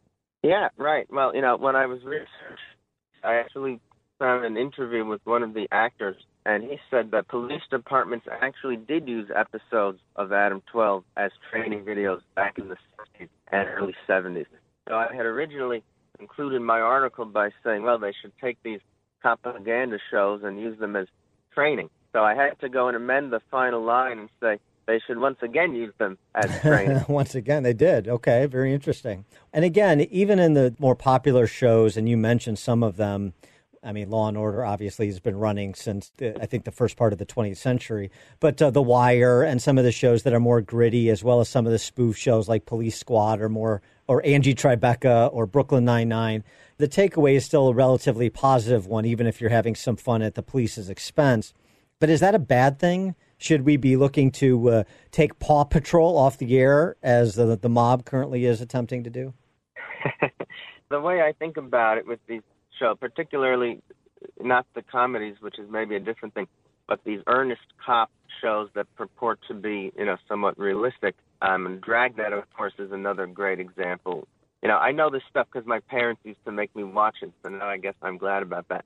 But some people just dismiss it as propaganda, and the reality is that police departments actually had sort of semi-formal influence over how these shows would portray them. They called it technical consultation, and there was a relationship between the producers and the cops. So people shouldn't have any illusion that this is a documentary, but it's also a promise. It's also an ideal, and I think if you throw that out as propaganda, you're also throwing out a way to hold the police to their own standard.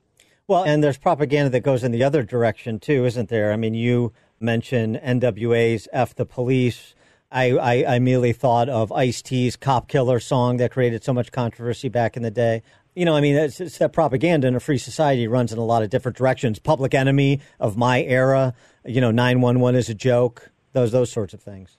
Yeah, well, it's a big, complicated country, but sometimes something that's simplistic and idealistic isn't always a bad thing. Right, yeah, but no, exactly, and it's a way to suggest what the idyllic environment would be, even though we know you don't have idyllic environments. It's, separating the make-believe world of television or the movies from the real world. We used to be able to do that. We don't seem to be able to do so anymore. At least we're very fearful that the make-believe worlds of TV and the movies will have undue influence in the real world. No, I'll agree with you on that. I wanted to get to your take on another piece that you wrote, too, this more related to COVID. You talk about small business owners, and you use sort of the backdrop of Gordon Ramsay's, I think, intolerable show called Kitchen Nightmares, but, that's for the eye of the beholder. But the important point you make is about small business owners who are getting hammered in the wake of the shutdowns, even as states are reopening, in much the same way that many of them did, particularly in the restaurant business in 2008 during the Great Recession, maybe even more so this go around. And just, the focus on that cohort of Americans who are, much talked about in the abstract, but perhaps not served in the concrete. Yeah, well, the thing about Kitchen Nightmares is that it actually, obviously, Gordon Ramsay is British, and the British version of the show is actually more about how the business runs. The American version is more dramatic. But the American version is also more individualistic in the sense it takes this American tendency to conflate virtue with financial success. And I think that's a thread that runs through American history from the very beginning. And there's this implication that these business owners have failed and that if they don't straight, they deserve to go out of business. And maybe some of them do. But I took a look at some of the data from the different seasons of the show, and it turns out the businesses that were filmed in 2008, every single one permanently closed. And in every other year, a few of them survived. And the further away that we got from the pit of the recession, the higher the success rate became. So the big point there was that, yeah, these were poor businesses. But if they happened to have the bad luck of hitting their bottom at the same time as the economy, whereas in a better economy, a lot of poor to average businesses were able to soldier on. And so that's economics. There's not a whole lot I think you can probably do about that. But what we can do is have more compassion for people who fail in the middle of a recession and try to understand the complexity of what's involved in running a business in a bad time. Yeah, I think that's an important point you make about respect for the productive risk-taking that individuals are taking. You make the point that for the small business owner-operator, their work is their life. While this can redound to their benefit, it can also make failure much more crushing and complete. There's no life to keep free from the fallout. It's made worse by the fact that Americans have a scant script to explain failure when it occurs, even as every advisable individual choice was made. So, I think there needs to be a certain respect paid to that more than just, rhetorically as like this, as I said before, this abstraction of a group. Yeah, right. I mean, everyone likes to valorize small business. One of my economics professors back in the day said everyone knows the line about how small business is the engine of job creation. And he said that's true, but it's also the engine of unemployment because something like 50% of businesses fail in the first year. I might be off a few percent, but it's a very tough thing to do. And as a kid, before I understood economics or anything, watching Gordon Ramsay, more than 10 years ago, it always seemed to me that the quote-unquote punishment was not commensurate with the crime. You know, you serve frozen chicken fingers and you be in debt for the rest of your life and your marriage falls apart. And I know that, you know, you can bail people out whose businesses fail or whatever. I don't know what the economic answer is, but it seems that that's just not fair. Maybe life isn't fair, but you know, I don't mind pointing that out. Yeah, well, it also, maybe it should suggest that we should advance policies consistent with the incentives of the small business owner operator. We should try to fly in formation rather than run interference. Maybe that's an important takeaway, too. He is Addison Del Mastro, assistant editor and social media manager for AmericanConservative.com. Addison, thanks so much for joining us. Appreciate it. Thanks for having me on. Take care.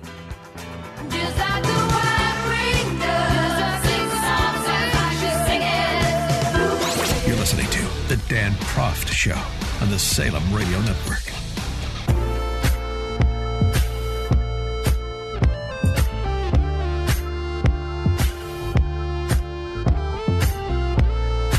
Welcome back to the Dan Proft Show. On Friday, we talked about Brandon Straka, the founder of the Walkaway movement, hashtag Walkaway from the Democrat Party, banned by American Airlines for refusing to wear a mask on the flight, wear one of those surgical masks on the flight.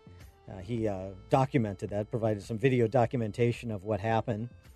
And, of course, this is the protocol that's been adopted by all the major carriers in the era of COVID-19. Well, oh, the ironies always abound in government, don't they? NPR reporting that the TSA withheld N95 masks from staff and exhibited, quote, gross mismanagement, unquote, in its response to the COVID-19 crisis, leaving employees and travelers, by extension, vulnerable during the most urgent days of the pandemic.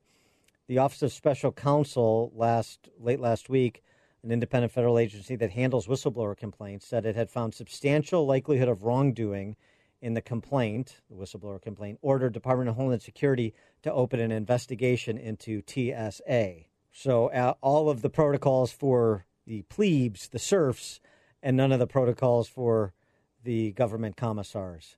Isn't that just so appropriate for these times? For more on this topic and a few others, including the mob rewrite of history that's ongoing, pleased to be joined by James Bovard. He's a member of the USA Today Board of Contributors, author of some 10 books, frequent contributor to The Hill, and contributing editor for American Conservative. James, thanks for joining us. Appreciate it.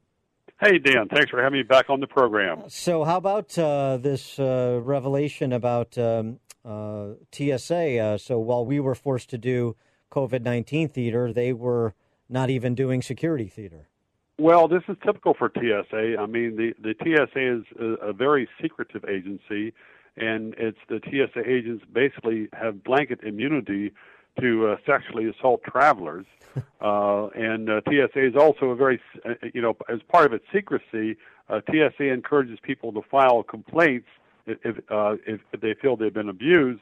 But TSA is not willing to disclose those complaints under a Freedom of Information Act request. But I did a story back when during the Kavanaugh hearings, looking at women who had complained on Twitter about TSA. I did a simple search, TSA in various parts of female anatomy, and oh my God, I hit a mother lode. Yeah, well, and in this case, you have the call coming from inside the agency. TSA's Federal Security Director, Jay Brainerd, an official in charge of transportation security in the state of Kansas, been with the agency for 2 decades, saying, according to this NPR report, we did not take adequate steps to make sure that we were not becoming carriers and spreaders of the virus ourselves. I believe absolutely that contributed to the spread of coronavirus. That is a rather stark admission. Absolutely, but this is something that TSA has been spreading all kinds of bad things for decades, because TSA's sanitation standards have been abysmal. They're often non-existent, and there is people's interactions with TSA agents are basically presumed the TSA agent can go anywhere that they want with their hands, no matter where their hands have been before. So, I mean, that's a recipe for spreading COVID, flu, and a lot of other bad things. And doesn't it also speak to why there is such distrust of government, these rules for me but not for thee. It's not just with elected officials. It's also with government agents in so many agencies. Yeah, I mean, the federal government is basically exempt from the Constitution. If you want to sue them, then you need a lot of money and quite a few years, and you'll probably fail anyhow. So there are a small number of cases where people can make progress. If something's caught on videotape, then there can be an uproar. But by and large, the government gets away with almost all of its abuses, and most government cover-ups succeed. It's an absolute myth to say the truth will out when you're dealing with a government agency. Well, and of course, that famous sort of mystery shopping exercise with TSA a couple years back, where they missed something on the order of 90% of illicit items that passed through their security checkpoints. Yeah, and this is a pattern that goes back at least 15 years. The agency's never been that competent, and yet what they've tried to do is compensate by giving their agents more power and telling them to be much more aggressive with travelers. This works out very badly for women. It also works out badly for men sometimes. I've had some unpleasant dealings where I felt like I should have been wearing a iron-plated jockstrap going through the checkpoint. That's vivid. When we come back with... It wasn't too vivid. It was, I was choosing my words. All right, I think I can go this far, but no further. No, I appreciate the PG respect for our audience. Thank you. When we come back with James Bovard, I want to talk a little bit about the mob's rewrite of history and the tearing down of statues as part of that. James Bovard, member of the USA Today Board of Contributors, will have more with him right after this.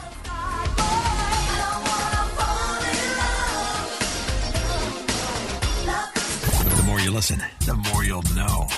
This is the Dan Proft Show.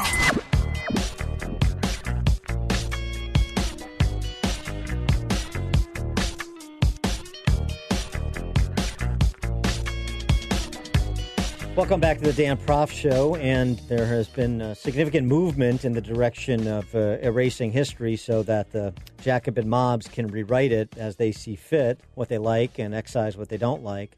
Ulysses S. Grant statue torn down in Golden Gate Park in San Francisco. Ulysses S. Grant, who Frederick Douglass, freed slave Frederick Douglass, said, quote, "To him, more than to any other man, the Negro owes his enfranchisement," unquote. But that doesn't pass muster in 2020 America. Harper Lee and Mark Twain banned in the Duluth school districts. To Kill a Mockingbird and The Adventures of Huck Finn gone from the curriculum in 20 schools in the Duluth, Minnesota school district because their content, the content of those classics, may make students feel humiliated or marginalized. Teddy Roosevelt on horseback, flanked by a Native American man and an African man, which has presided over the entrance to the American Museum of Natural History in New York since 1940. That's coming down. St. Louis as a city may need to be renamed, which actually makes some sense if you take the position of the mob, as King Louis IX was instrumental in bringing the presumption of innocence to criminal proceedings in France. So, of course, that does not comport with the might makes right crowd of 2020 America. James Bovard rejoins us. He's the author of 10 books, member of the USA Today Board of Contributors, and a frequent contributor to The Hill and contributor for the American Conservative as well. And James, you have written about those who are bending a knee to the mob, including the Boy Scouts, or I guess as they're now called, the Scouts, which says a lot of what you need to know about the Scouts.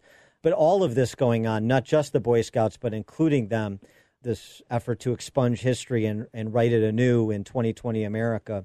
What is your handle on how serious a matter this is? Well, it's sad to see the politicians and the media encouraging mob violence. Someone had a great line about where is this going to end, and someone said, well, you think of Harriet Tubman, who was famous for helping with her shotgun, helping slaves escape with the Underground Railroad in the 1850s. Someone said that those statues are going to be toppled because Harriet Tubman never said anything endorsing transgender rights. I mean, well, again, you go to the What We Believe page from Black Lives Matter, and there is as much about trans rights and destruction of nuclear family as there is about black people in America and their interests or opportunities. That may not be much of a parody at this juncture. What about with respect to the Boy Scouts and their new merit badge? Well, I'm wondering if the Boy Scouts are going to mandate Scouts wearing, ashes and sackcloth, because the Scouts are now mandating for Eagle that you got to have a specific merit badge for diversity and inclusion. And as someone who was an Eagle Scout when I was a teenager, there were a number of things about the Boy Scouts which, looking back in hindsight, kind of made me cringe a little bit. There was a lot more stress on obedience than I liked. There were a lot more government officials put on pedestals. But there were also great things. It was get out in the woods, go and get a bloody nose, and just to be able to overcome your physical comfort zone and to be out there exploring nature. I mean, that was a legacy that I got from the Boy Scouts, which continues to influence my life right now. I mean, I'm a hike leader for meetup groups, and that's something which I first did when I was in the Boy Scouts.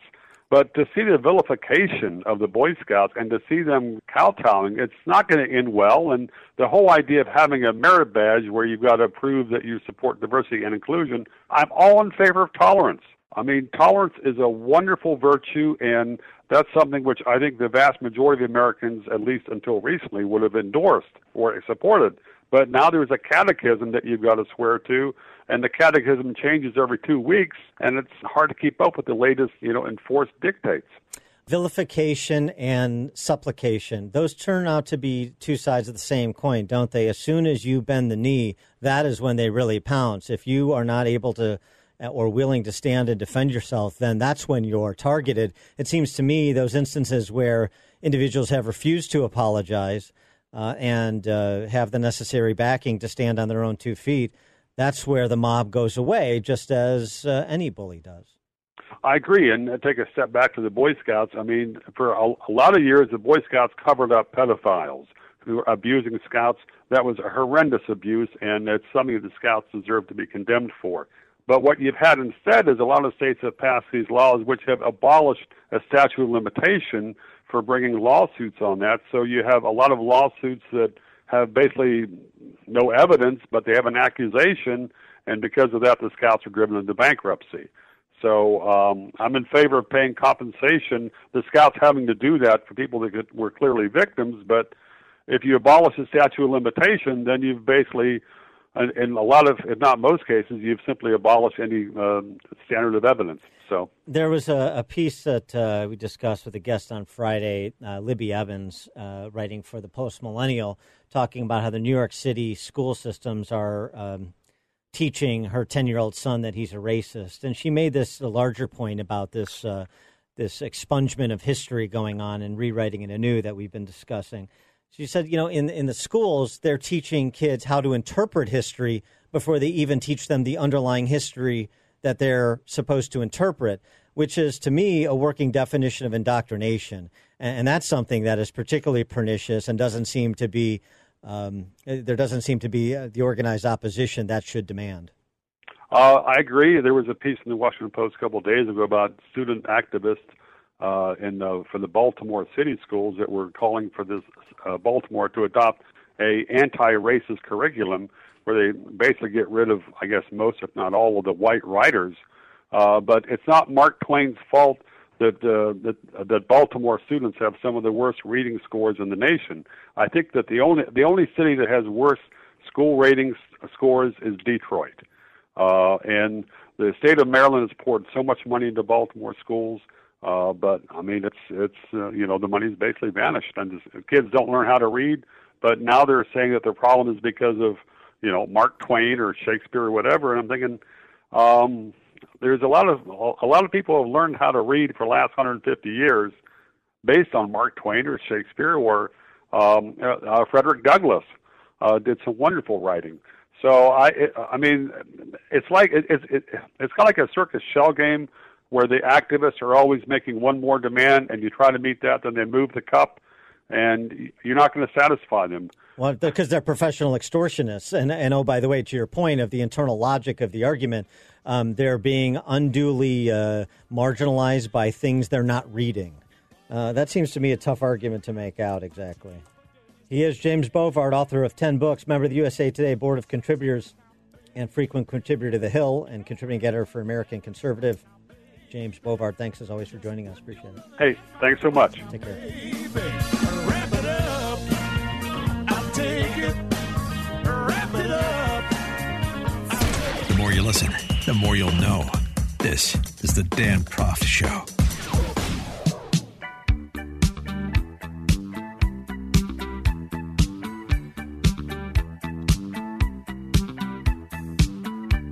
Welcome back to the Dan Proft Show. We close with a couple of reading assignments, but I'll give you the top lines, get you on your way. One is the Wall Street Journal's weekend interview with South Carolina Senator Tim Scott, living his mother's American dream, and goes through Tim Scott's remarkable life and his family, and the flack he has taken for being a Republican. But I just want to focus on one thing he said. It's about that comment that my home state senator, Sack of Durbin, Senator Dick Durbin, made last week when there was discussion of Tim Scott's police reform legislation on the Senate floor, and Dick Durbin referred to that as tokenism, Tim Scott's legislation. And Scott saying in this interview, and I'm glad that it was taken up, and he spoke in no uncertain terms, quoting Tim Scott, I'm just really ticked off about how casual and cavalier he gets to be as a Democrat leader, to race bait in an intentional and unnecessary and unfortunate way. Scott says he doesn't think Durbin is a racist. No, he's just a demagogue. Race is just one of the tools he uses. My comment, not Tim Scott's. But Tim Scott added that Durbin has, quote, adopted a rhythm and a cadence that is consistent with what sometimes the elite liberals can get away with because they're supposedly woke. And that's a problem because it just denigrates everybody who's not in their way of thinking about the world. Yeah, and that's a pretty good diagnosis. Pretty good diagnosis, and I'm glad he made it, and I'm glad he called out Dick Durbin for race baiting, as he was. And what a shameful thing it is for the so-called urban sophisticates and suburban sophisticates, for that matter, of Illinois, to send that race-hustling demagogue back to the Senate time and time again, every 6 years since 1996. Disgrace. So I hope you hear Tim Scott's words loud and clear. Also, concerning words from Nolan Finley, writing at Detroit News, friend of the show.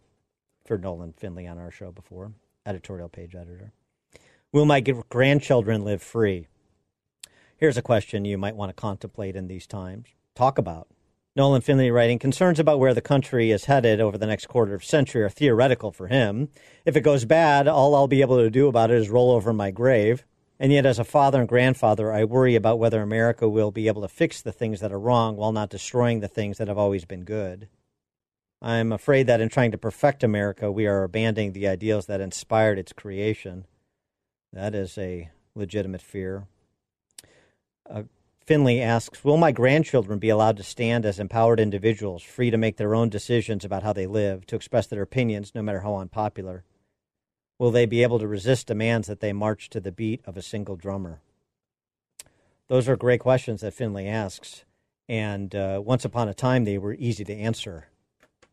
At present, they are not, and that should strike a note of concern in the hearts of every freedom-loving American. Thanks for joining us on another edition of the Dan Proft Show. Please do so again tomorrow.